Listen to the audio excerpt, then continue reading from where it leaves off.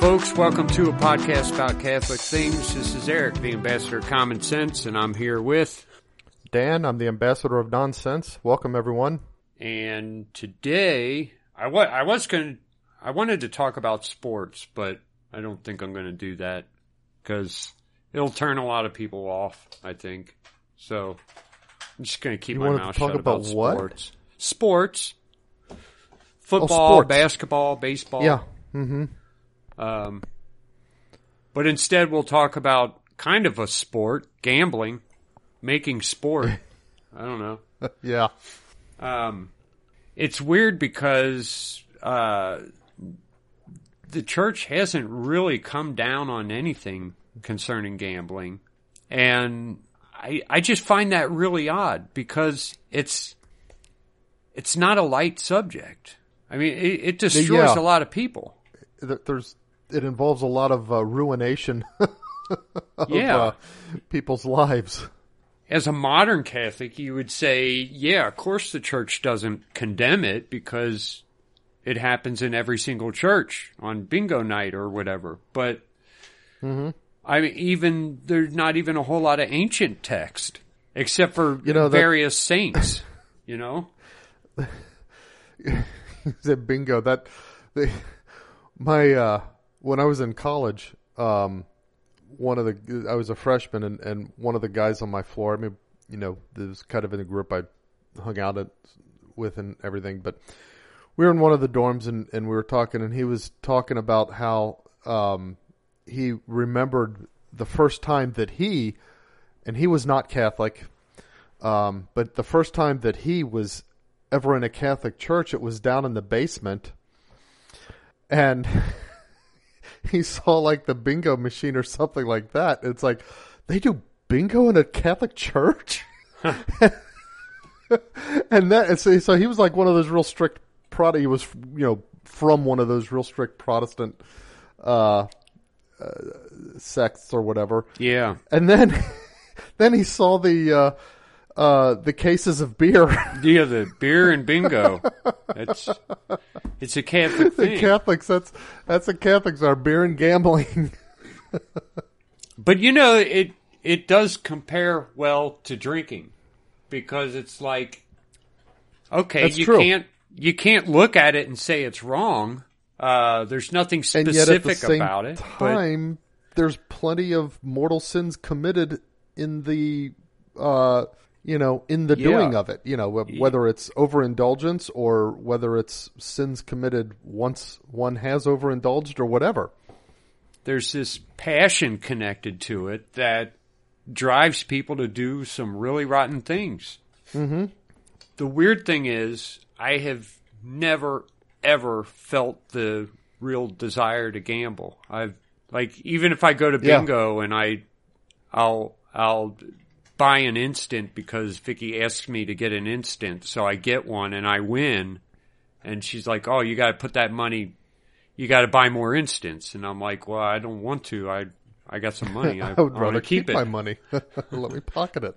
I have no desire to go to here in Cincinnati. Well, they do have a casino downtown now, but for many years the only casinos close to here were gambling boats in Indiana. So people would go to Indiana and gamble.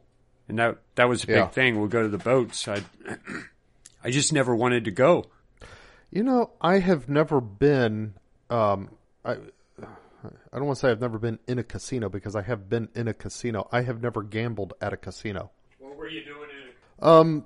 Terry and I were it was really a genealogy trip. She's got folks from Washington County, Indiana, and down that way is also French Lick, Indiana, which is kind of a Indiana resort. They've got a casino, and they have a train that you go on a train ride. And I said, hey, let's try to get on this train ride. So we did that, but the depot rather is right there at the French Lick Resort. So we got there and we got our ticket, but it's like, well, we've got 2 hours to kill here. What are we going to do? Let's walk around and check out the casino and see what it's like and check out stuff. One of the things is that I didn't see anybody in there who seemed happy, with the exception of the crowd at the craps table, the dice thing. They seemed kind of a little bit to be enjoying themselves, but everybody else just looked kind of like zombie-like, especially the people who were at the, what do you call the one-armed bandits? The slots. Slot machines. Yeah, the slots. I can believe that. I've never been inside a casino. Like, there's a couple casinos close to here that I've gone to fix machines, not gambling machines, but office equipment, copiers and stuff, printers. But I've never gone inside the floor. I don't know. It's just I have no desire to. I'm gonna admit, I don't have any like real desire to gamble, but sometimes like Terry will say, "Oh, the lottery's up. Let's get a lottery ticket or something like that." And okay, I'll go ahead and do it because whatever. I mean, if God picks me to win it, I just pray my heart out that I'm not going to turn into somebody stupid because of it. Yeah. But which most people do, but there is kind of a difference. But I don't know that there's any religious significance to this. But I'm going to talk about a difference in certain kinds of gambling. You take something like the lottery, the balls, something like a dice game, the roulette wheel, and even the old style slot machines. They were mechanical, and I don't know exactly how they worked, but you could believe that each pool was its own pool, and they may have been at some level deterministic, but I don't think they were very deterministic. I think there were minute things in them that made them chaotic, the way these other things are. And the thing is this, it's like when you buy your lottery ticket, you've got your ticket, you've got the numbers.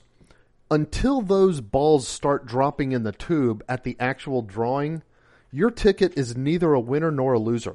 It's either way. You buy your ticket, and it doesn't become a winner or loser until that event changes. Same thing when you drop your dime, you probably can't do them for a dime anymore. Drop your money into a old style slot machine. You pull that slot, and until you've pulled the slot and everything is in motion, your play is neither a win nor a loss. Same thing with dice throws and a roulette wheel if the casino is fair. I know that there have been shady casinos that that pull the ball and stuff.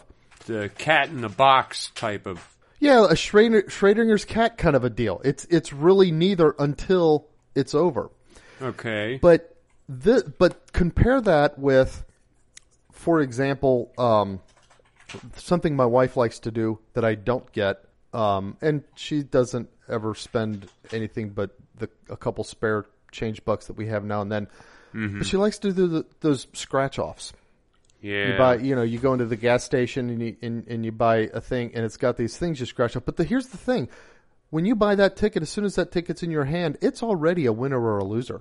Right. There's nothing that happens after that point to change the nature of the ticket. The ticket is a winner or a loser when it's printed, and so it's like, that aspect of the gamble, I just don't understand how people can enjoy that, because if I'm going to gamble, I at least have to feel like it's a real gamble.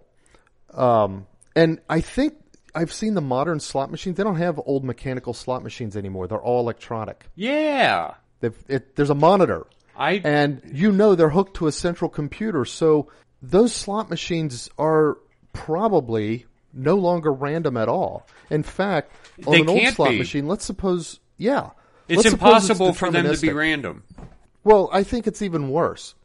Because suppose the old slot machines, let's say that it was fully deterministic, the mechanical ones. And the casino could adjust the likelihoods of certain payouts and that kind of stuff, but it was still, each turn is going to be what the next turn is going to be, and there's some, bazillion variable calculation you could do to figure it out.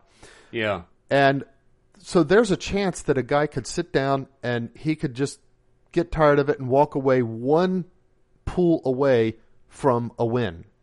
And then you sit down at that and you get the win. Okay, that could happen.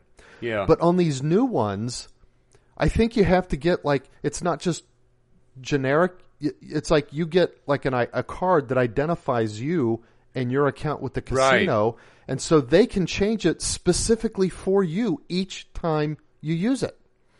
I don't get the joy in that at all. Lawfully, they can't do that, I think. Oh, is that I true? would assume there are laws to keep this laws. from happening, but I wouldn't even trust those laws. It's especially some of like the Indian casinos. I mean, they're not. Well, yeah, they might operate on their own reservation laws. So, yeah. The thing is, but anyway, as I was trying to find out what the church has said on the subject, I found a single article that was quoted or even just reprinted over and over again throughout all these Catholic websites. And some of these Catholic websites are reputable. Huh? Mm-hmm. How old's the article? I mean, is this an old thing or?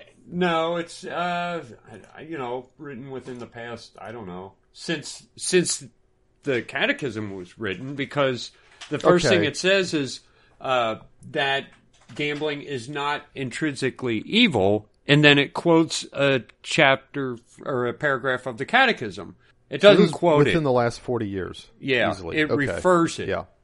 It just, it says catechism number 2404. Catechism 2404 says nothing about gambling. So they misquote it. That's weird. It's actually, I think what they're trying to say is 2414. That's what the paragraph that deals with 2414 gambling. does, and 2413 talks about games of chance. So, but a whole like lot of people have Okay. taken that and reprinted it on their websites. That's right, 2413. I'm sorry, not 2414. That's the games of chance one. And so they've got that wrong, and a whole lot of people have that wrong. And also, in that same article, it says that St. Augustine said, and it's got quotes here, the devil invented gambling. St. Augustine did you try to chase down? I tried everywhere. I couldn't find anything verify like that quote at all. I'm pretty sure that just got made up. It sounds like it. St. Augustine doesn't... And the reason I say that, okay, I sure, it's possible St. Augustine said some things that you won't find on the internet somewhere, but here's the thing. If he really did say that, and if that was available to the author of this article that you're talking about, there are enough people, enough Catholics, who really think gambling is bad that would have been pulled out in more places. Yeah, it would use it. It would be used, and it would be elaborated on. This isn't elaborated. It's just kind of thrown out as, well, St. Augustine said, blah, blah, blah. And it's, no, I don't. He wouldn't have said gambling anyway. It would have been, I guess if you were interpreting, you could interpret it. I mean, yeah, you'd have gambling. Find some kind of, but that's usually not the language. So, right. I don't think St. Augustine said that. A lot of saints have written against gambling. And look, the fact is, even the early laws of America, cards were outlawed in some towns because of how much trouble it brought. And not just men throwing away their lives, but it also kind of brought around cheaters. It brought around, it was... Well, you had fights. I mean, gunfights would break out because somebody thought somebody was cheating. It was heavily kind of linked in with like prostitution, and it was just it's not a very good pastime for those who deal in vice. Now, there will be some Catholics who point out that, okay, yeah, early America, but all of that was Puritan Protestant ethic. Yeah. But what was the scene in Europe like regarding those things? I mean, which is kind of funny. You think of poker games, as being kind of a American Western frontier, town kind of things. But they had cards in Europe too. They had they probably played different games, at whist and bridge and stuff like that. Games that they probably thought of poker as a sort of what's the word? Like a lowbrow Yeah. variation. Well, they got there's the Gaming Act of 1845 in England. Voids all contracts that were made by way of gambling. Okay. And the Gaming Act even of back then, 1892. Yeah. So, and 1800s England, it's not, it's Protestant, but it's not Puritan ethic Protestant. It's as close to Catholic Protestant as you can get. We only really, the only place I can think of where gambling is mentioned in the Bible is a bunch of soldiers gambling over Jesus' clothes. Yeah, they threw lots for Jesus' cloak or his clothes. That's right. That's so right. It can't be that good of a thing. I kind of scratch my head at the fact that it hasn't been addressed. It hasn't been defined really. Other than the church does say that gambling itself is not an evil. Not in themselves contrary to justice. That's all it says. Right. And it talks about... And what's interesting is that it's very narrow. I mean, it seems narrow in its application. So first of all, it lumps two things together: games of chance, and then it talks about wagers. Now you can wager over things that are not games of chance. Yeah, like a pool game or a football game. Right, like you can bet on who's going to win, but you're doing that based on a expectation, based on some knowledge of the game and the strategic advantages that because of the players, and this one has the better coach, but this one has the better quarterback, and stuff like that. So there's that kind of there's those kinds of wagers that are there's probability in the outcome, but it's not just pure chance. There's, that's why in the various, when you go bet on games, the bookies all have their spreads that and you can bet, and you get odds on different. Well, yeah, like you can horses, get odds. Oh yeah, with horses, the horses have different odds. The teams have the spread, so like one team is favored to win by so many points, and you can bet that the other team's going to, beat the spread, or, all that kind of stuff. So there's that kind of stuff. And then they talk about games of chance, and they characterize it as card games, etc. Well, the thing about card games is that that's also a sort of calculated odds kind of game. Right. If you really know your cards, you know probabilities of what's likely to occur, what's not likely to occur. In certain games, you can see what other people have, perhaps, have going like for them. tells and stuff. Yeah. Well, there's tells and stuff, but I'm thinking like games like Texas Hold'em.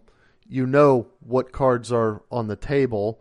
You know how many cards have been dealt around, so you know the likelihood of certain cards ending up in any one person's hands, and you know what's in your hands. So, you've got more information and you use that information along with probabilities and that kind of stuff. And there are people who actually make a living playing these games. They get into tournaments and stuff, but they make a living at it. Now, when they go into these games, they pay a certain amount in, and then they wager through the night, and it, the pot all goes to one person, and there may be certain lower distributions to second place winners and stuff like that.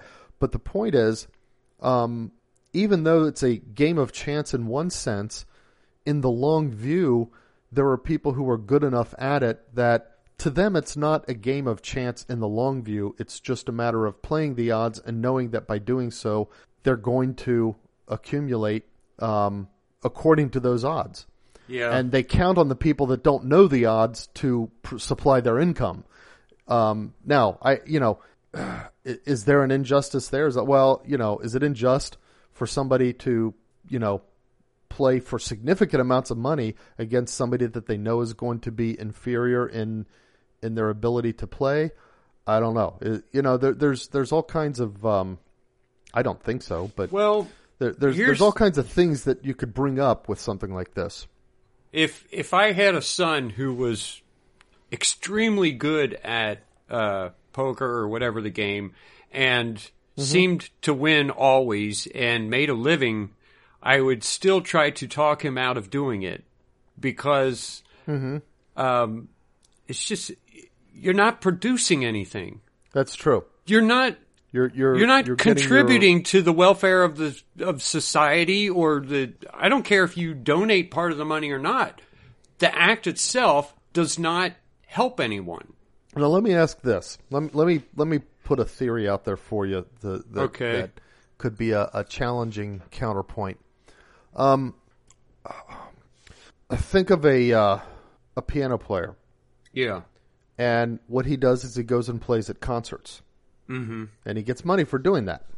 And, okay, so what's he producing? Entertainment. What's he giving back to? Entertainment.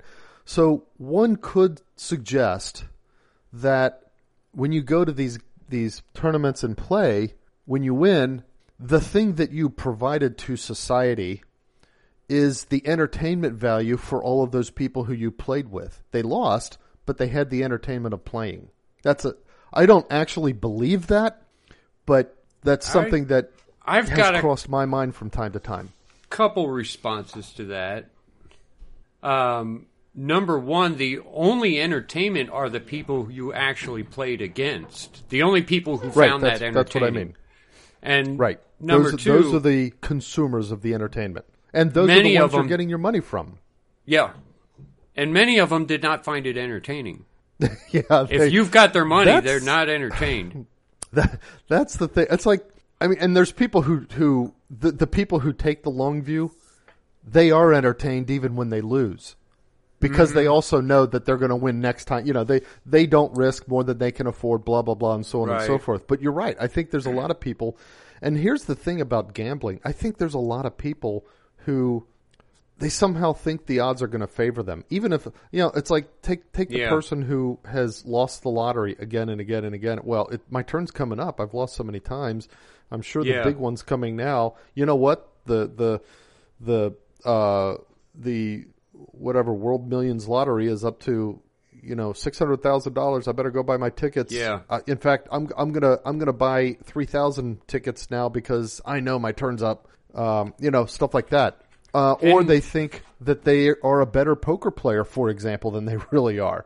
Yeah, they kind of fool this themselves. big tournament. If I can get in there, I know this is going to pay out big, and then I'm going to be able to pay all my debts off and provide a good, home to my kids. I don't have to worry about foreclosure anymore, whatever it is. I know that there's people who are like that. When it comes to lotteries or slot machines the way they used to exist, if you had a 1 in 100 chance of winning and you've struck out 99 times, your chance is still 1 in 100. 1 in 100, exactly. Your chance resets every single time you play. I think that's something a lot of people don't get. Yeah, I guess not. There's a couple other things I would say about gambling. And this is when you cannot compare it to drinking. Because people do drink all the time without doing anything wrong. Right. But let's say that there were no alcoholics in the world. Nobody had an alcohol problem. Oh. Everybody drank. And they just drank what they were able to drink without getting drunk. And that's it. Yeah. There would still not only be no alcoholics, not so you're not only talking about the compulsive aspect of alcoholism. Nobody abused it. Right. Nobody gets drunk and beats their wives. Right. Okay. So no sin associated with alcohol. There would still be thousands of beer makers and wine makers and whiskey makers. People would still make this stuff. Right. People don't make the stuff in order for it to be abused. They make it in order for it to be enjoyed. Some people abuse that. Right. Now, I don't think there would ever be a casino out there if people didn't abuse it. That's a good point.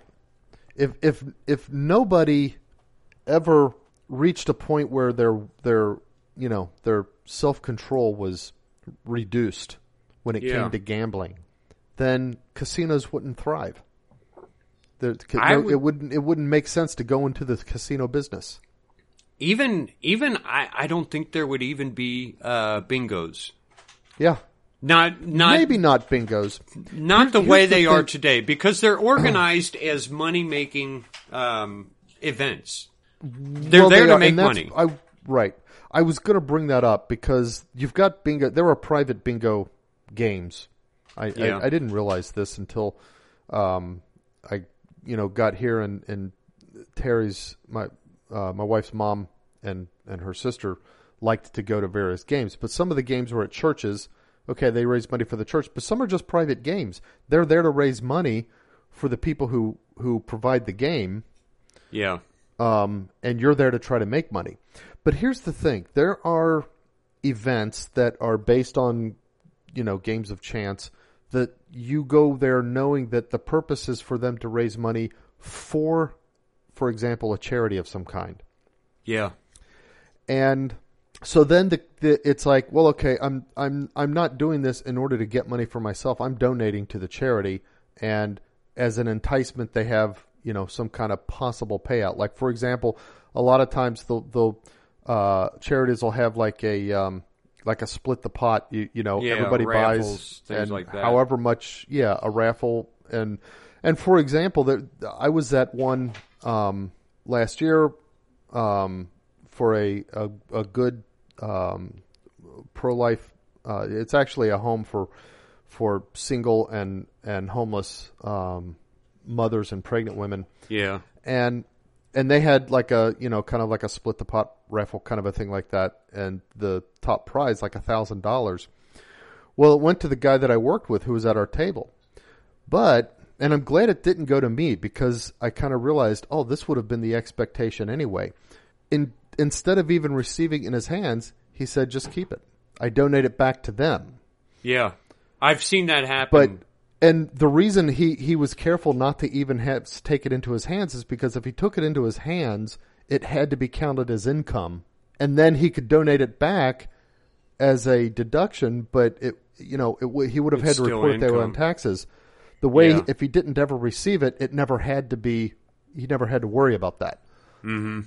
But so there's situations where it's like that, and it's just kind of like, it's for the benefit. It's like almost the raffleness of it is only for show, and the expectation is you're really just giving all your money to help this charity.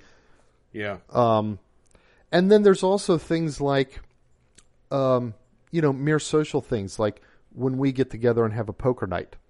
Right. Okay, does that count as gambling? Well, no, not really. We're just getting together and having fun. Everybody brings a little bit of money what if instead of a nickel ante, we had $1 ante? $1 ante. Well, it's like, well, if I come to this night, and if by coming to this night there is the possibility that having lost my money, I won't be able to buy one of the meals that week for my family, well, okay, I had no business doing that. Sin. Yeah. And in fact, since it's among friends kind of thing, we probably know what we can afford as a group, kind of a common denominator kind of thing. We have no business making it higher than that. Yeah. I remember a poker game. One of the guys we played with had recently been laid off, and we convinced him to go play poker. And he's a little bit of a wild bettor. And he ended up, he lost every dime in his pocket, and we all just gave him his money back. I remember that happening. Okay. It was like... Just kind of, it was just a fun night. We don't expect... Something to do while you're sitting there talking. But... Right. Yeah. Yeah, that's a good way to think of it. But there wouldn't be casinos, and even those church bingos, a lot of times the bingos...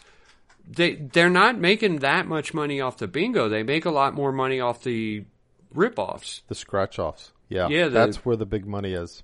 And I don't know. I get that same what? same zombie-eyed look that you see on the slot machines. You see them doing those as well.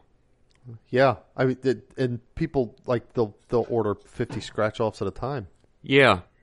Do you know the story behind that rabbi here in Cincinnati who had all those scratch-off or rip-off, whatever you want to call them, stores? Rip-offs. We got to call them that. No, that's what I call them because they're a rip-off. Pull tabs is what they call them, don't they? They're pull tabs, but we call them rip-offs. Tear-offs. Yeah. Tear-offs, pull tabs, rip-offs, or scratch-offs. Let's call them rip-offs. That's what I'll call him. He had a rip-off So the store. rabbi had... So this isn't like a gaming event you go to, like a bingo. You just walk into the store, No. you buy some pull tabs, you buy some rip-offs. 9 to 5. It sounds like a rip-off. It is. And how do you know that he's even... Because there are rules, like, they open a box. So a box of these rip-offs has so many of each kind of winner in it. Right. And there are rules that you open a box and you have to dump it into like wherever you're selling them out of, and you have to mix them up. You have to shuffle them. You can't sell them. I don't know about that. I don't think so. So how do you even know he's? Those are like at least in Indiana, those are state rules. That's a state law. That's not the rule here in Ohio because they just keep them in a box and they are Sell random them out of the in front? there. They're not. Well, they're not necessarily random. They are random. Well, I mean, they're not. They're random. You're counting on the according manufacturer to make them random. Right. So as far as we're concerned, they're random. They're not.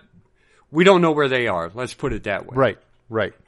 And I think the winners are listed with serial numbers, and you don't know the serial number until you rip it off. And then you match the serial numbers with the winners, and that has to be accounted for. Yeah. So there's X number of $100 winners. Each one is listed with its serial number, and then after you've used the box, you check off this one's been won, this one's been won, this one's been won.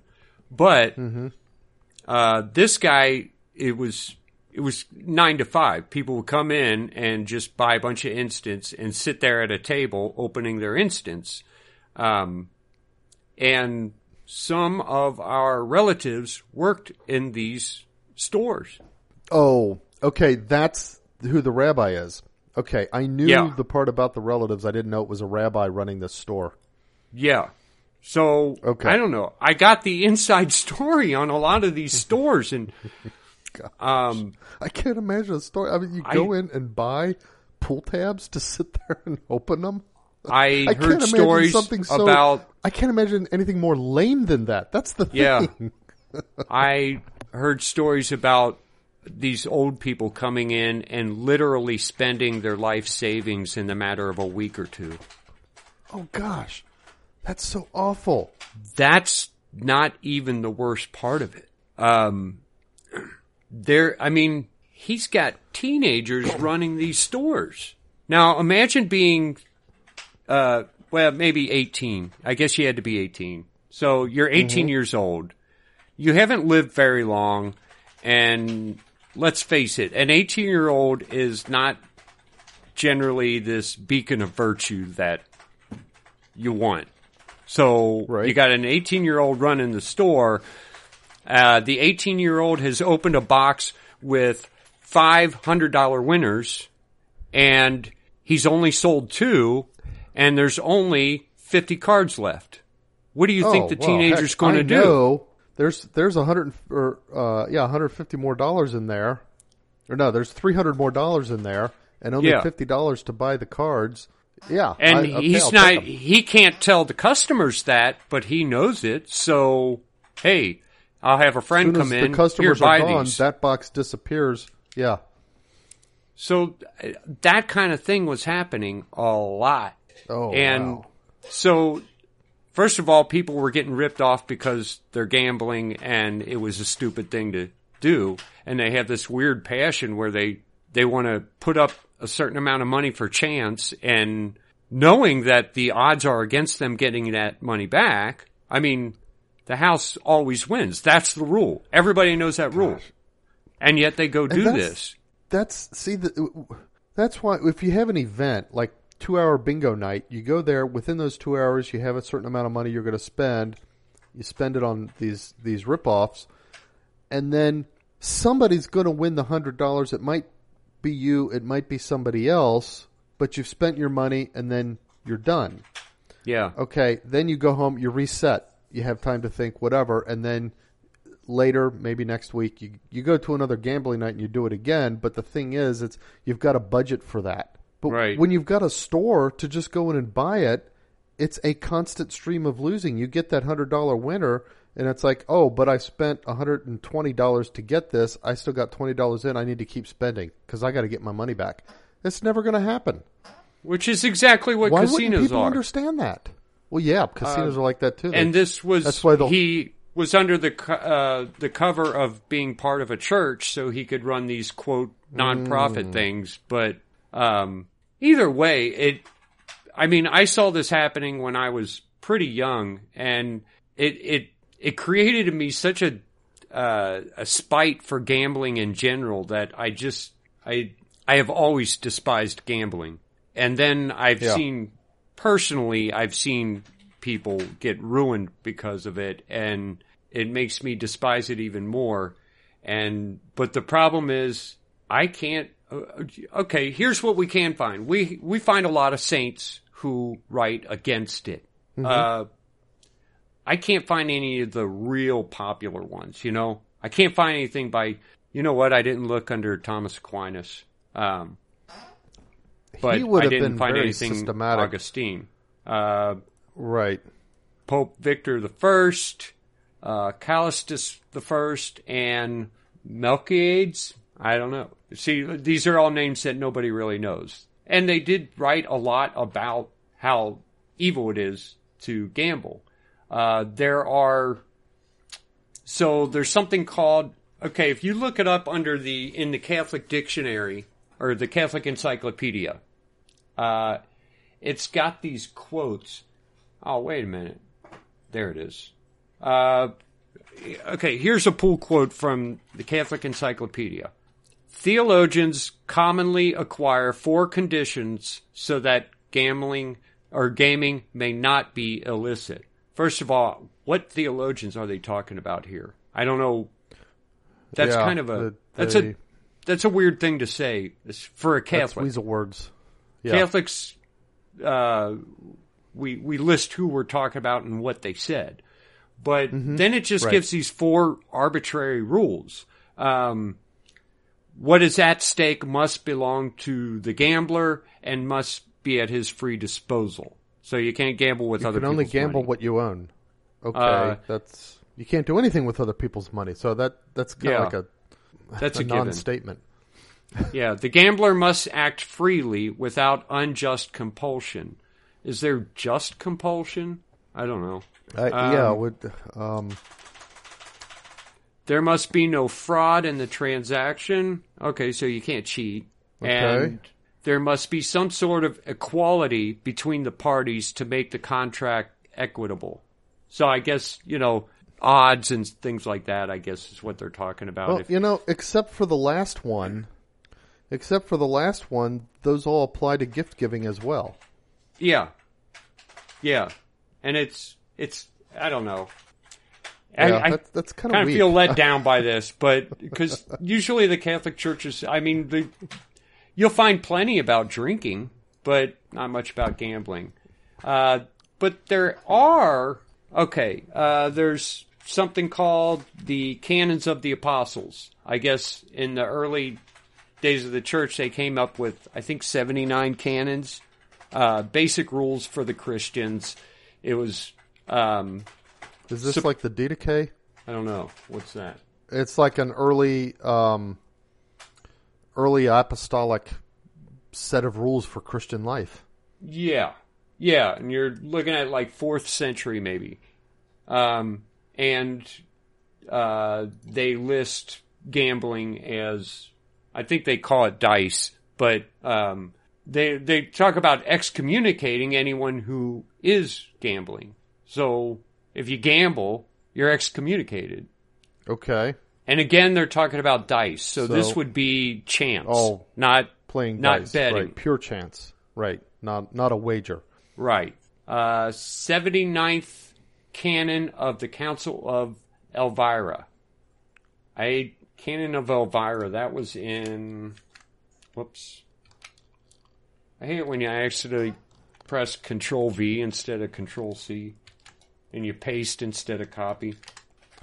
Okay, Council of Elvira. So that's in that's 309 around 4th century. Okay, yeah, 4th century. Fourth Lateran Council, 1215. Mm-hmm. It Are forbid... these councils that spoke about gambling? Yeah. So the first two forbid Christians from gambling. One of them said you're excommunicated. The other one said you can't. You're not in. You can't take communion for a year if you've gambled. Oh, okay. Yeah. And then various popes throughout the years talk against it. And then the Fourth Lateran Council of 1215 forbid clerics from gambling. Okay. Which that makes sense because what's a cleric going to gamble with? Everything he has was entrusted to him by the people of the church. Right. And then the Council of Trent, the Council of Trent, I think, forbid clerics from gambling. And then in the Catholic Encyclopedia, it says the Council of Trent contented itself with ordering all the ancient canons on the subject be observed. I don't know what that means. All the ancient canons, how ancient? Would that going all the way back to... Yeah, does that means it's all forbidden, period. All the way back to the Didache? Yeah. So, there's not much on it. Maybe all the ancient canons that hadn't been overturned or abrogated. Right. I guess that's what they mean. I couldn't find exactly how where... How could you possibly figure that out? The Canon of Trent. I can't see any canons from the Council of Trent that actually say that. So, okay. So I don't know what somebody they're saying said there. that, but we don't really know. Okay. Right. The thing is, gambling itself is so much associated with bad things. It's really surprising that more hasn't been written on it. And I don't know. I was hoping to come here with a thing that would say, look, stack of references for these reasons you should not be gambling. But I can't. All I can say is that a lot of bad things happen when people gamble. And it not just the person who loses the money, but all the other people around that person. It's not like good that if I bet you over a coin toss and you lose to me, I guess you could say it's good to me, but I mean, I basically took your money without working for it, without producing anything, without doing anything. Yeah. And this is not like stocks and bonds where it is a gamble to bet on certain companies' success. But, like you said, with sports and things like that, there's a... you have an expectation. Well, it's even better than that because knowledge of the there's that. But plus, when you buy a stock, you're lending that person money, or that company money, that entity, and they can use it to make more money. That's the idea of stocks, anyway. That is the idea. If you lose your money, it's the thing that I don't know, and the thing about stocks is that that's the idea for a company that is first incorporating, and then it might issue stocks in order to collect money in order to do stuff. But then a company has what's called a public offering.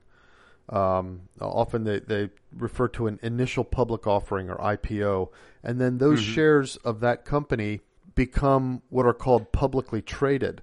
Well, at that point, then people who are the public at large can buy those shares. They initially give that money to the company, but then from then on, when people buy and sell shares, they're buying and selling them amongst each other within the public. That money's not going to the company anymore. So when you go and buy stock on the New York Stock Exchange, you're not lending money to that company. You're not giving money to that company. Okay. But you are buying and selling a piece of the company itself. You're selling ownership in that company, and that's the key. That every share of stock, every share of common stock, comes with it a voting right on the annual meetings of shareholders for that company, and a voting right to elect the boards of that company. And that's what you're actually purchasing with stock. And that's why even when it's publicly traded stock, it's not a gamble. I mean, you may use it as a gamble, or you may use it as an investment, but what you're actually purchasing is a real thing, a part ownership in a company. Right. And the company does something. Yeah, they make things. They produce. Or do things. Yeah, that's how. And the they company hire itself makes its men money. and give those men They provide livings jobs that they and- can. Yeah. So you're participating in all of that when you buy stock. It's not the same as gambling. Why is there so little written on it? There's so much vice associated with it. I mean, when you think of the early casino bosses in Las Vegas, Right. and how Well, just think all the about Vegas. corruption Vegas that's itself. involved in that. Yeah, just Vegas itself. It's the city of sin. They call it Sin It's City. all 'cause built they've got on all gambling. The prostitution and everything. But here's the thing about Vegas. Think about Vegas and casinos generally, the big casinos anyway. What do they have? They have this rule that if you're going to go to them, you have to only gamble. You're not allowed to use your brain. It's like you've got to check your brain at the door. If they catch you using your brain to try to give yourself an advantage in any of the games, Oh, you're you talking get like booted out. counting cards? You might get blacklisted. Counting cards, for example. Yeah. See, I don't know So if that's the rule that is- was a real thing or if that's just like a Oh, no, it is a real thing. It's something not in the illegal. movies. There's no way that a state can make it illegal to use your brain. yeah. But the casinos take it very seriously, and they'll kick you out if they catch you doing it, and they'll blacklist Wow. you too. Yeah. yeah. So the if you just want to understand, what it is to go, these big gambling houses, check the requirement is check your brain at the door. It has to be a pure gamble on your part Yeah. in order to participate. Well, that alone should clue you in that, okay, wait a minute, these guys are not Not this the kind of isn't people you something want to that's- do business that's with. oriented. It's not the thing that's oriented towards human flourishing in any Right. sense whatsoever. If you want to be purely entertained, then do it some other way. Buy something that somebody gosh. had to make. If you want to be Or entertained, watch buy a movie. music. Watch Go a movie. to an art museum. Yeah. Yeah. Go buy Read a a book. CD. Read a book. There's so many ways to be entertained. Right. But I don't know what it is about gambling that draws people to that. I guess there's that. People tell me that think- to illustrate how much self-control they have. I only take $100 and then I spend the $100 and then in my mind that doesn't make it any better. Okay, you gave $100 to why give that company your $100? They take advantage of That's thousands of people every day. Just like that. Yeah. I won't call it theft, but it is theft because this person no longer has a will. They're enslaved by a compulsion, and this company is taking their money. Why give them money? Yeah, the people that these casinos, they if they sense that you've got some deep pockets, they'll find ways to allow you to have free booze while you're on the gambling floor and stuff like that. It's Or that, amazing yeah. how much research goes into and how much energy is put into how to make people gamble faster and at higher stakes without thinking about it. The lights that they have at these casinos, the music that they play, everything that they do is oriented towards making someone spend as much money as they can get them to spend without thinking about it. Yeah. That should say it all. Like you said, these things should be no-brainers for most Catholics, and well, they're not. And but the thing is, if like take somebody who wants to just do the, let's say they win like an all expenses paid trip to Vegas. So, okay, yeah, I'd like to go check it out. So I'll take my trip to Vegas, and I'll take, it's a 2-night, 3-day, whatever. So I'll take, I can afford to throw away $500. I'll take $500 that I can use on the casino floor, $250 one night, $250 the next night, just to have the casino experience, and I'll go do that. Now, and they follow through with that. That's all they do. So, on the one hand, as a individual specific act, there's not a whole lot you can say about it. Right. But then the question is, okay, you took that $500, which is a lot of money to some people, and you gave it to a company who, an enterprise that its whole business is basically ripping people off, where you could have spent that $500 instead, eating at a very fine restaurant or going to some kind of a show or something like that. Rent a limo for 1 week and take it to work. I would love to do that. Yeah. I would love to rent a limo and go to my normal job every day. That's right. You get your, if you're going to throw away $500, take your buddies out somewhere. Get a fishing boat and go fishing one day on a Saturday down at Lake Cumberland or something. Right. You know what else I want to do someday? These are all the dumb things I want to do when I'm rich. I want to have a butler, but I want to go to a normal job with my butler. Oh, yeah, he'll just be there to just have him there to hand me a tool or whatever. And I started thinking, I need the pliers, cool James. If you could, if I had time, I would go to butler school and learn how to be a good butler, and then rent myself out for things like birthdays. So it's like, hey, I'm going to rent you a butler for one day, and you're going to have this guy follow you around and pick up your drinks and do this. And white gloves, black tie, That would be a cool business to start. If I had time, I would do that. The thing is, if you could do the market research to find out that it would make money, right? Other than the initial training, you need a little bit of capital, because I guess you would start just renting yourself out. So you'd have to pay for the butler school, and then you'd have to have money to survive. You could start just doing weekend gigs, so you could still kind of keep your day job kind of thing. There might be a way to make something like that go on a little bit of a shoestring, not quite shoestring, but without a whole lot of upfront capital. And then you could add things like, okay, we'll do a limo also if. For an extra $100 or whatever a day. That could be a pass through. Even you can just have a limo service that you always go to, and whatever their prices are, that's what you quote the customer. The other part of it is that just my general appearance. I could never pass myself off as a butler. I just don't look like one. You've got you're tall, you're lean. I do have the. Okay, you'd have to get. I don't know. You have to get rid of the ponytail. I'd have to get a haircut probably, and they probably wouldn't the tie-dye wouldn't work out. No, you'd have to dress in a suit. I have to not wear tie-dye shirts. I don't know. You could wear it underneath. I could. Nobody would know. Instead, what I'll do is I'll try to get one of my sons to learn a little bit about butlering. Go to butler school. And I'll rent him out for the weekend.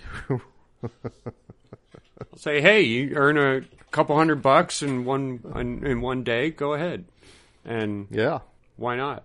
Oh well, the things I would do. How'd we get on this? Oh, gambling.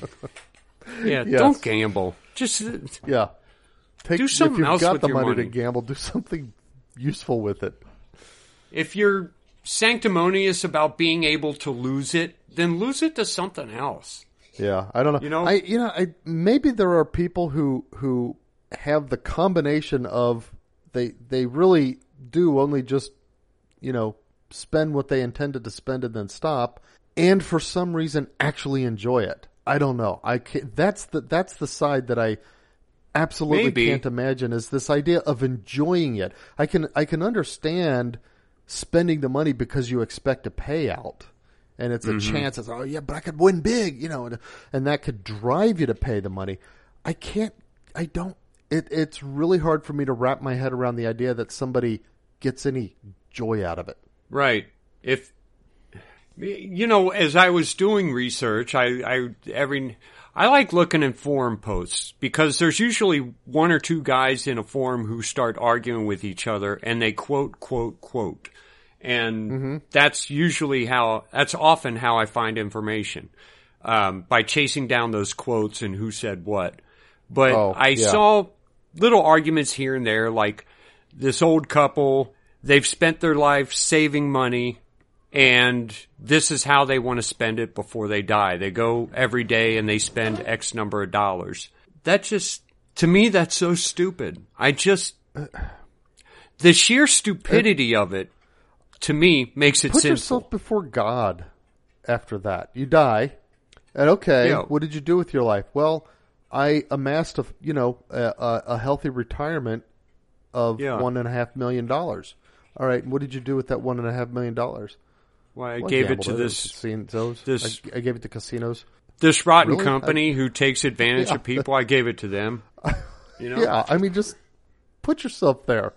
Yeah, imagine facing God with that. It would be embarrassing, if nothing else. So I can't see my way clear to saying that I can't see my way clear to saying that a company whose any kind of enterprise whose sole purpose is to collect money from games of chance is in any way just. Yeah. But and I personally, I think churches ought not to do bingo unless they're just going to do straightforward bingo without the instance. Oh, without the That's tabs. What they're called, instance. Well, yeah.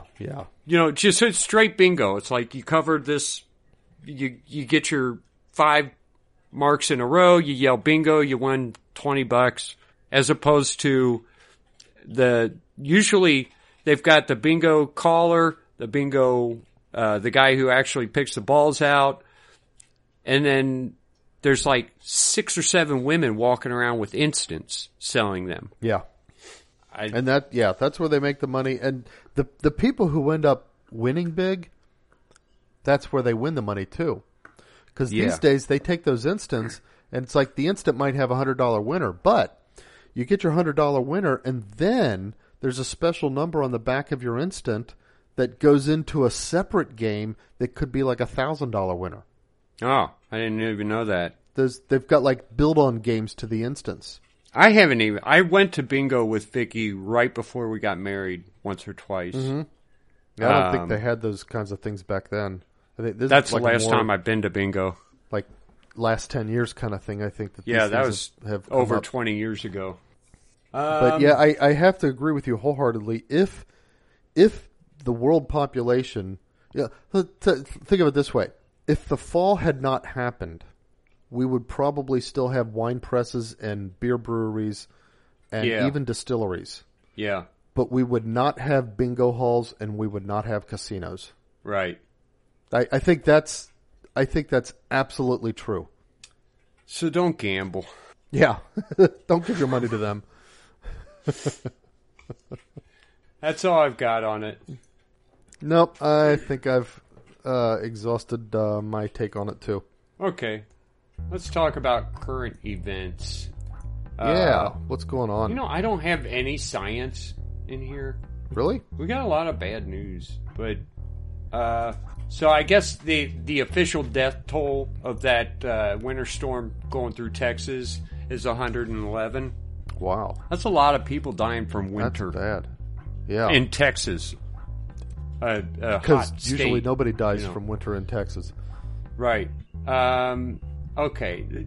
Things are happening in Taiwan. I guess China's getting closer and closer to. They're just. It's like they're toying with Taiwan, and at the same time, they're making these agreements with Iran. Oh, wow. And energy and infrastructure, things like that. Chinese is investing in Iran. This is really dangerous. Yeah, wow. Okay. No good can come from this. No, we've got China and Iran. These are the two worst people. These are In league. enemies of the U.S. Yeah. And Trump correctly identified them as enemies and put sanctions on them and made it harder for them to control what the U.S. did. And now they're increasingly in league, and we've got a president who's going to favor both of them. Yeah. Even though I think we had some kind of meeting with China, and Biden brought up the fact that the Chinese are imprisoning Muslims.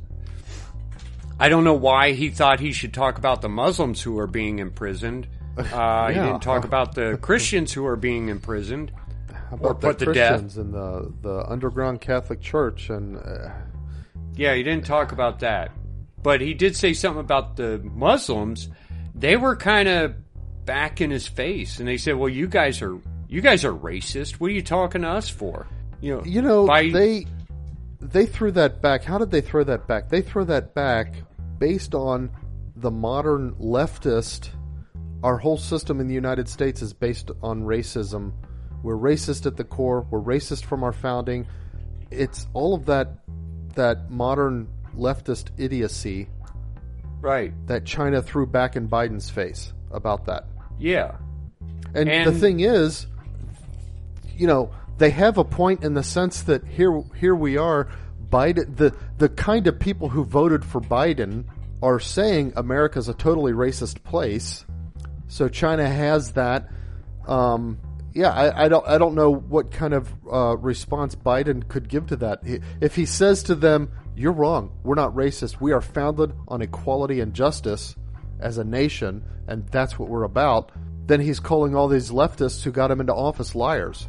Not to mention the fact that a lot of these leftists are backed by, guess who? China. That's true. A lot of these media companies, we're finding out, have Chinese money in them. So you have China paying people to call America racist, and then when Biden says China has human rights abuses, China says, "Hey, don't get on us about it. Your own people are saying how racist you are." Yeah, your cops are out there gunning down black people. Yeah, which is another thing going on right now, isn't it? The George Floyd, then he wasn't gunned down, but the George Floyd trial. The George Floyd, okay, so that trial started. There were some protests. I don't know. I just don't see how this guy can get a fair trial.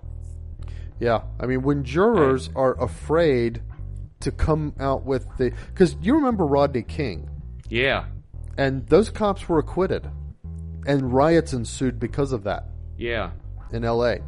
But the fact is, okay, you have this few minutes of video, and I think George Floyd's going to end up being the same way. You have this few minutes of video without context that goes viral and inflames everybody's, passions about it, and it creates this sort of aura of this extreme injustice that has to be answered, and then you get to trial, and now you have to pay attention to evidence, and both sides are allowed to present evidence, and evidence has to follow the rules, and evidence is discussed, and evidence is presented by experts who explain it. Mm-hmm. And then it's a very different picture. And the guys from the Rodney King thing, they were acquitted. And okay, that's what happened with the evidence in the courtroom. Well, what's going to happen with the evidence in this courtroom? You've got these jurors. It's like, I don't want to touch that with a 10-foot pole because the evidence may acquit these guys. And I Yeah. can't lie, but if we as a jury end up acquitting them, our names are on the juror record. Yeah, We could become I would targets. never want to be a juror in this case. I mean, Yeah. I would be so scared I can for my life. understand. And then, of course, you've got the other jurors who are being dismissed because they say, well, yeah, I know he's guilty already. It doesn't matter what the evidence shows. And a judge can't allow that kind of juror to sit on the jury. It seems like sometimes there should be a case made for a secret Kind of a jury. secret- I don't know. That's a bad precedent, but Secret jury, secret trial. Yeah, it's kind of like, oh man, do you really want to go there? But this thing is so inflammatory publicly. But it just shows you this is the mess that liberals have gotten us into by inflaming everybody. This is the That's mess the that thing. Antifa, that Black Lives Matter has gotten us into as a this society. entire it's all created. This whole mess has been created on purpose. Yeah. And there's so many people who are a part of it who are guilty, and those people are never going to pay for this. The news for taking this where it's gone and promoting all this rioting, these people are never going to pay for that. Well, maybe they will someday, just not in this life. I don't know. Well, yeah. They'll pay eventually. Meanwhile, there's these. Okay, so we had these two. They're calling them mass shootings. I don't. Okay, You're I talking guess you about could Atlanta say and Colorado? 6 people.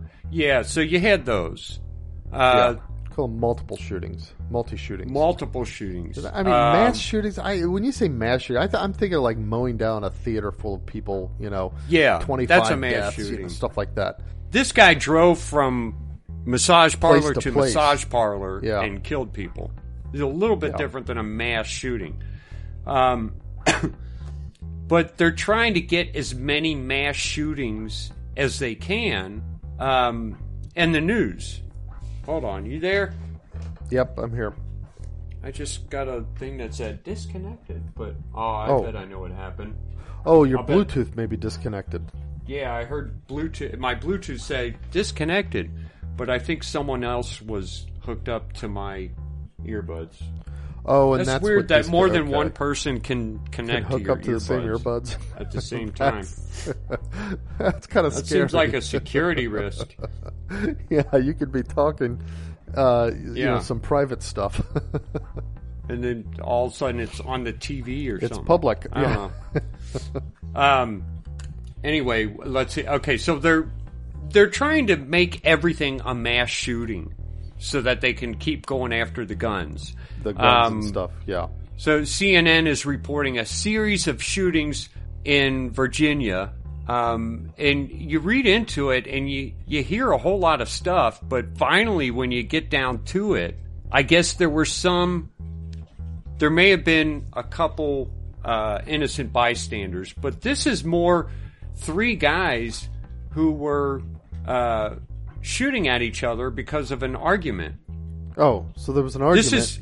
This is like turned into a a couple shootout. gangs, I think. This is a gang Okay. thing. It's And they're calling it a yeah. mass shooting, and it's like, you're It's not what it is at all. Yeah. And so this Senator Tim Kaine is calling for Congress to act on gun violence now. I don't know. It's stupid. It is stupid. It's based on complete mischaracterizations. And and it's not surprising though, because even it's if they what weren't do. mischaracterizations, this whole gun control response is It's never worked. Here's the thing: if you're not in favor of American freedoms, well then okay, then it makes sense. If you're in favor of American freedoms, this whole gun control response is extremely short-sighted and narrowly viewed. It's not taking the long view and the broad view. This whole thing, the way that it's been happening for a while, but it's mostly been targeting Trump. But now it's happening all over the place. The way things are mischaracterized in the news, and for example, it's like this stuff going on with the Asians. Oh, Yeah, they're calling it racist. So that, well, the 6 Asian women that got shot, CNN, I read it in the report at CNN, concern over anti-Asian hate crimes is heightened when 6 Asian women were among 8 people fatally shot this month at Atlanta area spas. A 20-year-old man was charged with the murders. Police have yet to determine a motive. That's just not true. We know the motive. Yeah, we know the motive. He told said what us. The motive was. Why do they report it that way? It's so terrible. Well, the news went big on lies during the Trump administration. I mean, really big. Out-and-out falsehoods. Complete mischaracterizations. And the thing is, the left, the popular left, had their back. Nobody called them out on it. And everybody who did call them out on it, they were just treated to scorn for being Trump supporters anyway. And so what the news learned is that as long as we put the correct narrative, as long as we, keep on presenting the, what our leftist official picture needs to be, we can lie all we want. It doesn't matter. Nobody's going to call us out on it in any serious way. Well, the thing is, right away with these 6 Asian women, the first thing they say is white supremacy, white supremacy, white supremacy. Yeah. Well, now it turned out it has nothing to do with it. There's this other narrative about hate against Asian Americans, and they keep talking about it because there have been a whole lot of Asian Americans that have been attacked. But when they talk about it, they don't say black supremacy, black supremacy, black supremacy. But when you look into it, most of these, quote, hate crimes are being perpetrated by black men. The 65-year-old woman in, New York City was brutally beat by a guy in his 30s. They don't even mention the fact that he's black. Now, the guy who shot 6 Asian women was a 21-year-old white man. The guy who practically beat to death the 65-year-old woman was just a man, not a black man. But if you go look at a picture of him, he's a black guy. Yeah. So it's just little things like that. Colorado was like a Middle Eastern guy, wasn't he? Yeah, that was a Middle Eastern. You didn't hear anything about him being Middle Eastern. Or about the fact that only whites were shot. Yeah. So why is it that racist? Let's not talk about race there. Let's only talk about the guns on that one. Talk about, so we can use it for gun control. Yeah. It follows all the same patterns that we talked about back when we were talking about mass shootings. The way, if it was a white guy, then that's what they talked about. If it were anyone else, especially if it was against Catholics. If it was against Catholics, they didn't talk about the fact that it was anti-Christian. They talked about some of the victims, but the victims more personally, not as a group of Christians. Not because of their Christianity. The patterns are so apparent here, and it's like people are afraid to see them. Certainly afraid to talk about them. Yeah. There's a lot of anti-Asian hate going on, and a lot of it's black.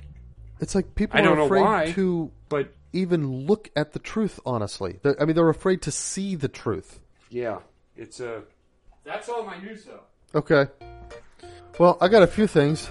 Let's see. What order should I go in? Okay, so Nation of Nonsense. How about we start with the president?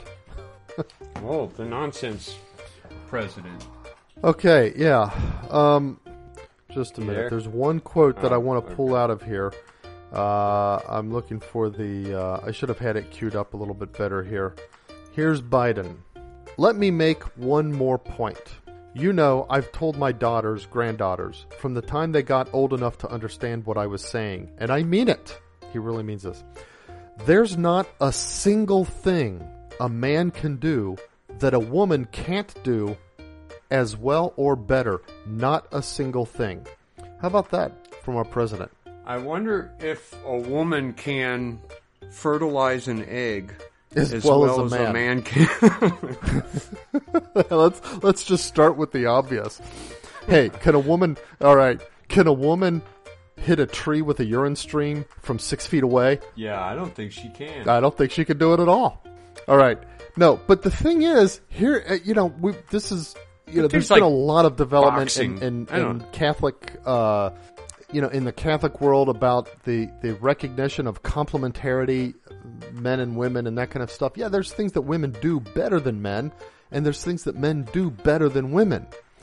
Yeah. But here is the President of the United States, this stupid old dotard, saying something so obviously idiotic that there's not a single thing that a man can do that a woman can't do as well or better.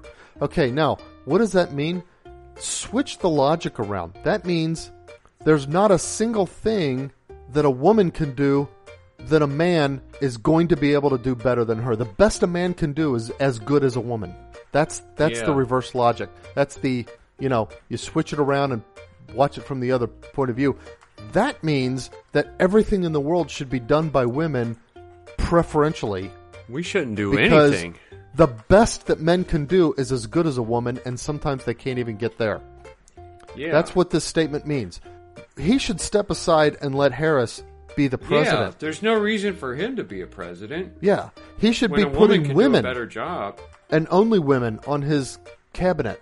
Yeah, there shouldn't be any men on his cabinet. If he actually believed this, but this is what he tells his daughters and granddaughters. Of course, he didn't tell his daughters and granddaughters this, but he's just grandstanding and stuff. But what a stupid, idiotic statement! I mean, if you want to make yourself look like a complete imbecile, which in America is already concerned about how much he's lost his mind and he's not all there, you couldn't do better than this. I know, but here's the thing, and this is the sad part. There are a lot of people who believe this. Oh yeah, I know it doesn't seem possible, but there are women out there who think they could be as good at, say, boxing or wrestling as any man, or as some men, or military, or right. They sincerely believe this, and it's.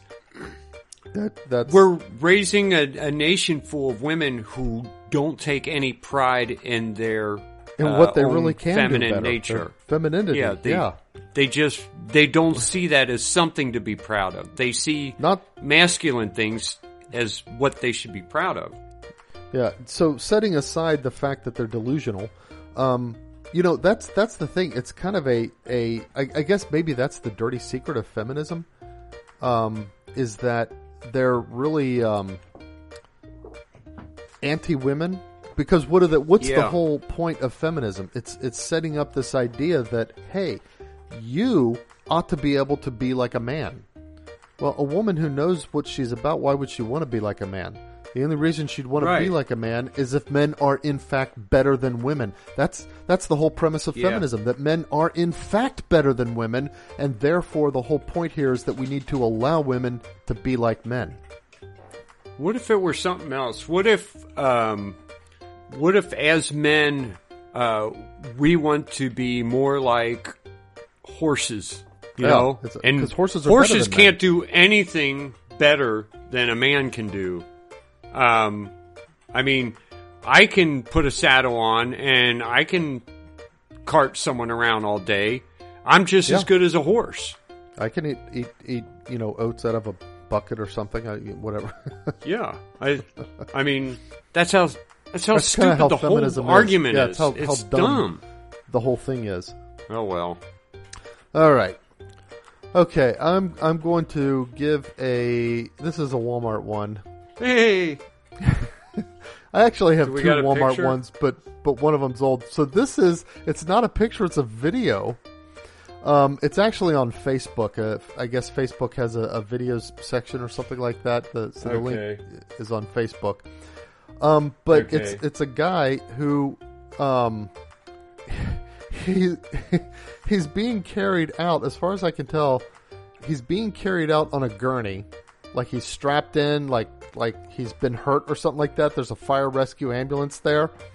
Yeah. And just as they're approaching the ambulance, ready to put him in the back, he jumps off the gurney and runs down the parking lot and runs away.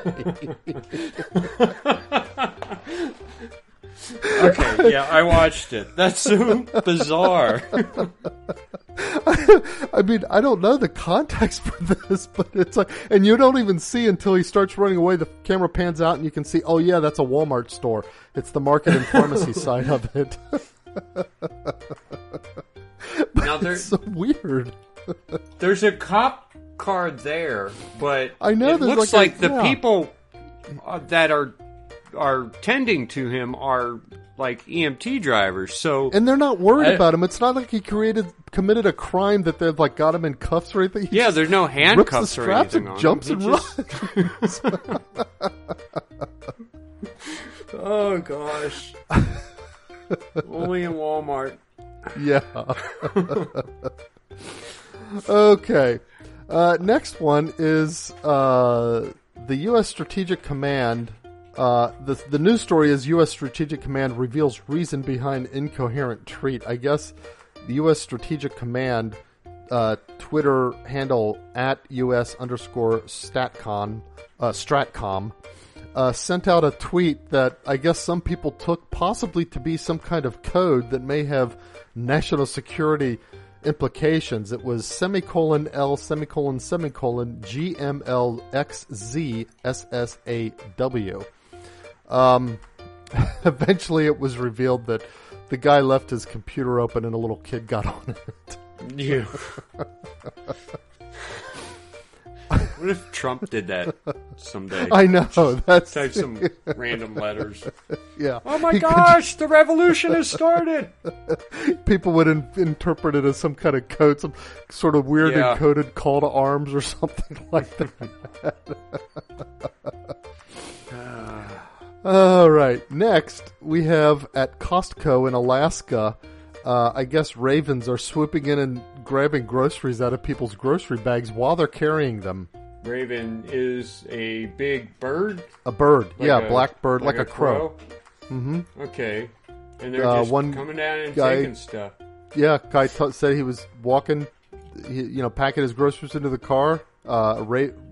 He said ravens, he said plural, swooped in to steal a short rib from his cart. I took 10 steps away, turned around, 2 ravens came down and grabbed one out of the package, ripped it off, and flew off with it. Wow. That reminds me of those stupid geese in the Blue Ash area. It's a big office area, and a lot of these office parks have these lakes, and there are these geese everywhere. And they're nasty animals because they poop all over the parking lots. Oh, but if you're walking along... It's all over the place. They try to attack you. And I think it's illegal to do anything about it. So do they actually come... Do they just threaten, or will they actually get physical at you? I've heard people say that that they've been bitten, but so far as I've seen, they come at you with their wings up going... Yeah. Kind of like the intimidation thing that those geese do. Yeah. I wonder if you raised your arms up and started squawking back at them and ran at them, if they'd get scared and run away. I don't know. Because you're so much bigger than them. Did you ever see two of them fight? No. We were fishing, and on the other side of the river, these two... Well, there was 3 there, and I guess maybe one was a female, the other 2 were males. And they got into it. And one of them just beat the tar out of the other one. And the other one kept trying to get away, and he would not let him get away. Oh, he just kept coming after him. It went on for like 5 minutes. I was starting to feel sorry for the guy, but I was on the other side of the river, and there was nothing I could do, because... It's a pretty big section of the river. I couldn't even throw a rock that far. Oh, okay. Yeah. That's wow. Pretty brutal. Yep. Birds. Well, I don't know. I guess ravens when they come at you squawking like that, they mean it. They want to. They want a piece of you. Yeah. All right. Well, Alfred Hitchcock and all. Maybe he had it right. Okay. Last story. This is actually 2 years old. But I saw it, and I know I haven't covered it before. I'm just going to read the first line. The woman, this will harken back to a one that we talked about a few weeks ago. The woman who was sought by police after allegedly urinating on potatoes in a Walmart last week has turned herself in to authorities. She was 20 years old, facing multiple charges of open lewdness, public drunkenness. She's embarrassed. Young woman made a mistake, and she's going to address whatever issues she may or may not have. Whatever issues she may or may not have, I think she has issues. And then she's going to move forward. Yeah, that is really weird. Because, that's we did the story last week. Not last week. We did the story a few weeks ago about the kitchens that in Britain where the people installed urinals in their flat. Yeah. But you can see someone, you could see what you would get out of that is not having to go to the other room to go to the bathroom. Yeah, no, but there's urinating food right on there. potatoes. But just in a store going in and urinating on potatoes? It's like... Maybe, so let's say she's angry at Walmart. She's drunk and angry. Still, it's not like they're going to sell those potatoes. I mean... No, they had to get rid of them and sanitize the area. But the thing is... Potatoes are cheap. I know they're cheap, but let's suppose that had happened. Let's suppose that you were a Walmart shopper, which you're not. Yeah. And let's suppose that had happened at your Walmart. Would you ever buy a potato there again? I wouldn't. No. Sorry, you ruined it for me. That's yeah. I'm never going to buy a potato. I don't think I'll ever buy a potato at again. Walmart anyway. Well, I know, but yeah, now that we've had the story. As you know, I have this certain dislike for Walmart, which is we could do a whole show on this. We should do a Walmart show. Actually, we could. It would be kind of a serious show. It wouldn't be, all jokes and stories like this. Walmart's an evil company, and everybody who hears me say this immediately says, well, what about Staples? What about all these other companies who get real big and outbid other competitors? And that's not why I'm saying Walmart is evil. But anyway, she must have had some other reason. There had to be something behind it. She was drunk, okay. But you don't just get drunk and think, hey, I think it'd be fun to pee on the potatoes. Potatoes. There had to be something there. Yeah. But she didn't say. That wasn't part of the story. She just admitted she made a mistake. I meant to pee in the lettuce. Can you imagine, like 30 years from now, like a little kid's finds a picture of his grandma being arrested for peeing on potatoes. Grandma, did you pee on potatoes? Really? Grandma, why were you arrested? Yeah, I peed on potatoes. Really? Was that a crime? That was against the law? Everybody pees on potatoes in the future. That's right. In the socialistic I'm thinking a little utopia. Kid's mind, each little thing that you can't do has a law written against it. There's a law against peeing on potatoes. Right. Well, it's not a law per se. What law did she break? Public urination? I guess destruction of property. Public lewdness, yeah. They didn't say destruction of property, but criminal mischief, and stuff like that. So public. I think the big one is public lewdness. So like if you urinate in public, that's public lewdness. But I can't think that. I mean, anybody who bought potatoes at that Walmart afterwards, they don't know that this happened. Right. I can't think of anyone who, even if it has been sanitized, it's like, forget it, man. Don't buy their potatoes. People pee on them. Burn that whole potato stand and build a new one and put it somewhere else in the store if you want to buy your potatoes. And call it something else. Yeah. These are white yams. That's right, the white yams. There was a story about Taco Bell, and I cannot eat tacos. Bell tacos. I cannot go to Taco Bell. I can't eat any of their food. I just can't. This was a new story? Because of a story of somebody doing something disgusting. Someone was arrested. It happened. Oh, It was okay. in the news. And the guy had done something nasty to tacos in Taco Bell. And you know what? The worst thing that you can imagine, that's probably it. So Okay, there's I one of just two can't things eat. that are the worst, and so if either one of Think those, of I what would not eat tacos a look Taco like Bell on the again. inside. Well, okay, Yeah. yeah. All right. So I that's get it. I Wow. can't. I just That's no. I disgusting. will never eat at Taco I Bell. had no idea that happened. I think I will not Yeah. have Taco Bell anymore. That just ruined it for me. Right. Just the thought of it. And I know. everybody now listening, I'm Is- trying to put Taco Be Bell out of delicate about business. Yeah. Well, Okay. don't say that. They might come after us. It did happen, Um, though. It was in the news. Yeah. Everything Well, that you know- happens in the news really happened. I just kind of sometimes I wonder about just restaurants in general because when we were when I was in high school, you remember No. But anyway, we were up there and we were talking, and he was talking about he worked at this restaurant. Anyway, he worked there, and so they have these pickle basket buckets with like half pickles in them. Like a full pickle but cut in half. Okay. And he was talking about that they had roaches there. Yeah. And at one point, there was a roach crawling across the floor. He had a pickle in his hand, a half pickle in his hand. 'Cause I guess he was slicing them or something like that.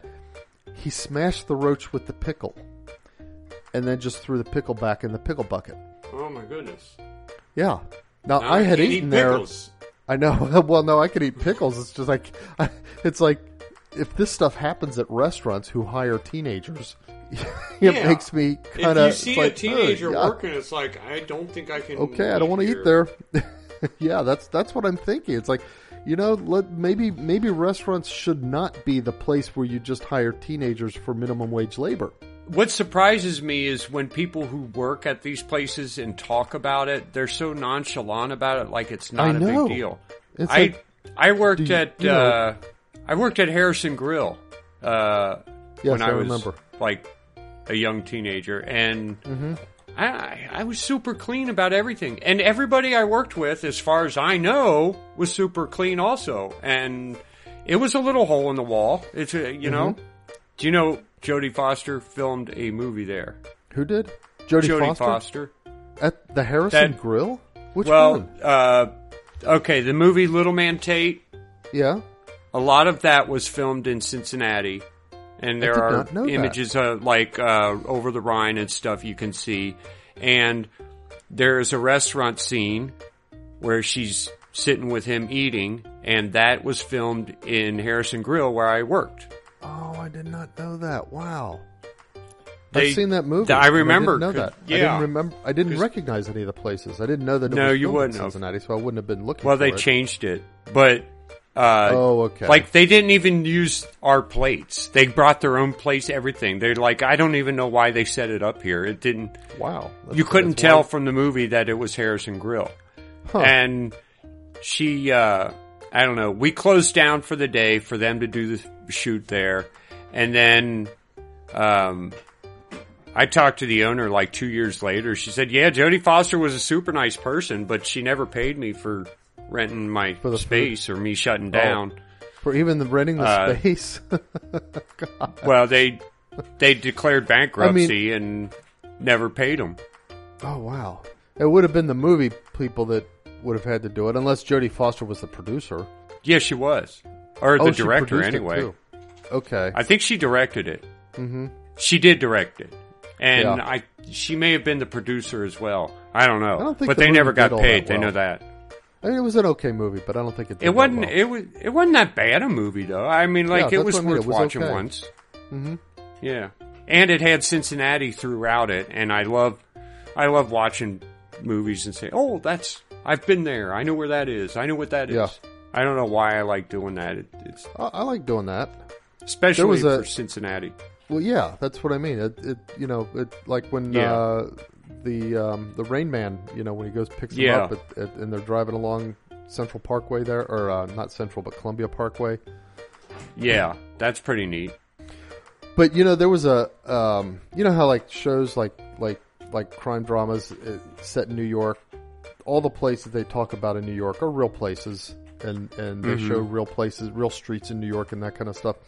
They tried to do this show that was supposed to be set in Indianapolis, and the only Indianapolis that was ever seen in the show, I think, in any of the episodes, it didn't last very long, but the only Indianapolis that was ever seen was when they did the scene cuts. You know how sometimes they'll show like a few like quick glimpses of things to create the I guess the idea of motion. You're going somewhere else now. Okay. During the scene cuts, they would flash a couple of Indianapolis icons, like the statue on the circle and some other things like that. But none of the actual filming appeared to be in Indianapolis in any recognizable way. And when they had places that they had to talk about, none of them were real. Real places. Yeah. It's like, why would you set a story here and then not use here for your story? There's plenty of cool things in Indianapolis that you could put in the show. Yeah. And, well... And we've got plenty of range of neighborhoods and everything. The point is, why would you pick any city and then not use that city for your setting? And it was so stupid. There's interesting things in every city long, because they were just stupid about it. Yeah. Speaking of cities, I don't know. I texted you about this, but I'm seriously, I got kind of a bug in my head that I think I'd like to try to figure out a way to do that. Because, okay, in Cincinnati, every Good Friday, Catholics go to this church that sits on a high hill. And there are steps going all the way down to close to the Ohio River. There's a long, long distance. I think it's just like steps. I think it's the it goes down to Eastern Avenue. Right, it goes down to Eastern Avenue, which is very close to the river.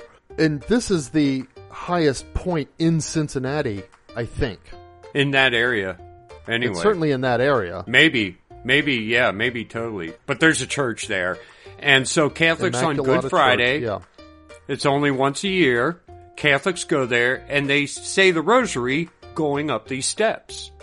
It doesn't exactly work out for X number of prayers, but you just kind of think of it, each step being one prayer.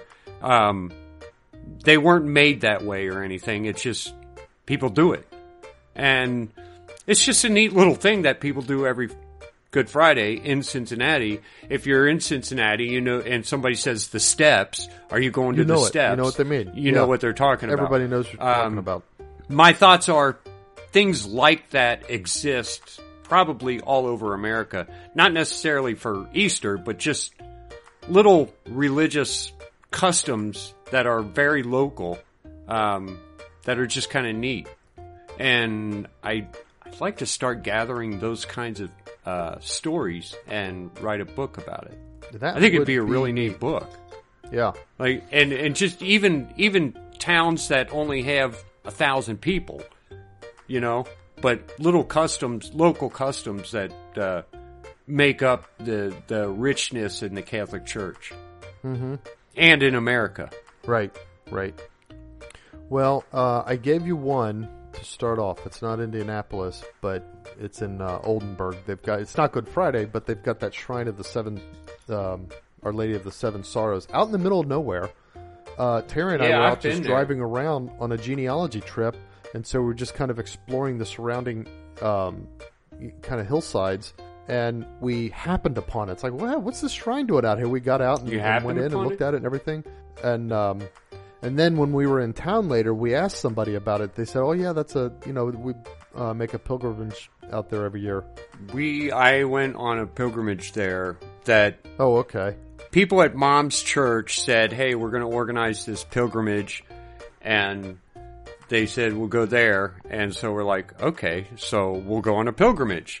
I'm thinking I got all kinds of things going on in my life that I need to pray about. So that's what this pilgrimage will be about. Yeah. We get there and it's kind of like, okay, everybody will do this. And this pilgrimage is specifically for the traditional Latin Mass to come to Batesville, Indiana. And I'm like, well, wait a minute. I didn't want to make a I had my own pilgrimage stuff. for that. I had my own pilgrimage I wanted to do. Okay, I'm going to break off from y'all. I'm doing it on my own now. Yeah, you guys go ahead. I want to say an 8-mile walk. I don't know. And I didn't realize how out of shape I had gotten. My hips were hurting by the time I reached the thing. But I did do it. It was, I don't know, neat little thing, I guess. So, I mean, a mile takes usually about 45 minutes or more. So, Yeah, 8 mile it was a walk, that's like long 6 walk. hours. That's It was a long walk. Yeah. Mom went with me. Mm-hmm. They had people driving back and forth along the thing, Yeah. and she picked up a ride pretty quickly into it. Oh, okay. So did they have she people, couldn't do like, since there are people driving back and forth, did they have people driving back and forth, like, offering water bottles out the windows and stuff? Things like that. Do you guys need anything? Stuff like, yeah. Yeah, okay. Well, that's pretty cool. So, Yeah. Okay. all right. Well, the one I knew about, you already knew about then, so I didn't contribute anything. Yeah. But that's a good point. I actually, I'm going to ask my priest about that. Yeah, to try to that'd probably find a be the couple best ideas. thing to start with the priests and say, are there any local customs that people do here that just I kinda can stick explain out the to you? steps in Cincinnati as a reference example, and Yeah. say, doesn't have to be connected with Good Friday or Easter. Could be anything. Could Yeah. any time of year. Once but a is there year, something people gather there and say the rosary that as that they go up Indianapolis the Catholics know about that they do every year. steps. Yeah. That isn't just a festival, like Or every Italian once in a street while. festival. That if it's Yeah. a really really big citywide festival that everybody knows about, okay, maybe even that might count. I mean, like at our Italian fest at Holy Rosary, it is commenced with a Marian procession. Yeah. So kind of sort of, but to me that still doesn't fit with No, what it you're talking doesn't. about. So. I know So, that if there's anybody like out this there place knows in of anything- Mexico where they literally every year nail someone to a cross. Oh, is that in Mexico? I thought that was in I thought it was in Mexico. I thought it was could in be like wrong. New Zealand or something like that, or Actually, more than one person. It's like if somebody has some kind of special.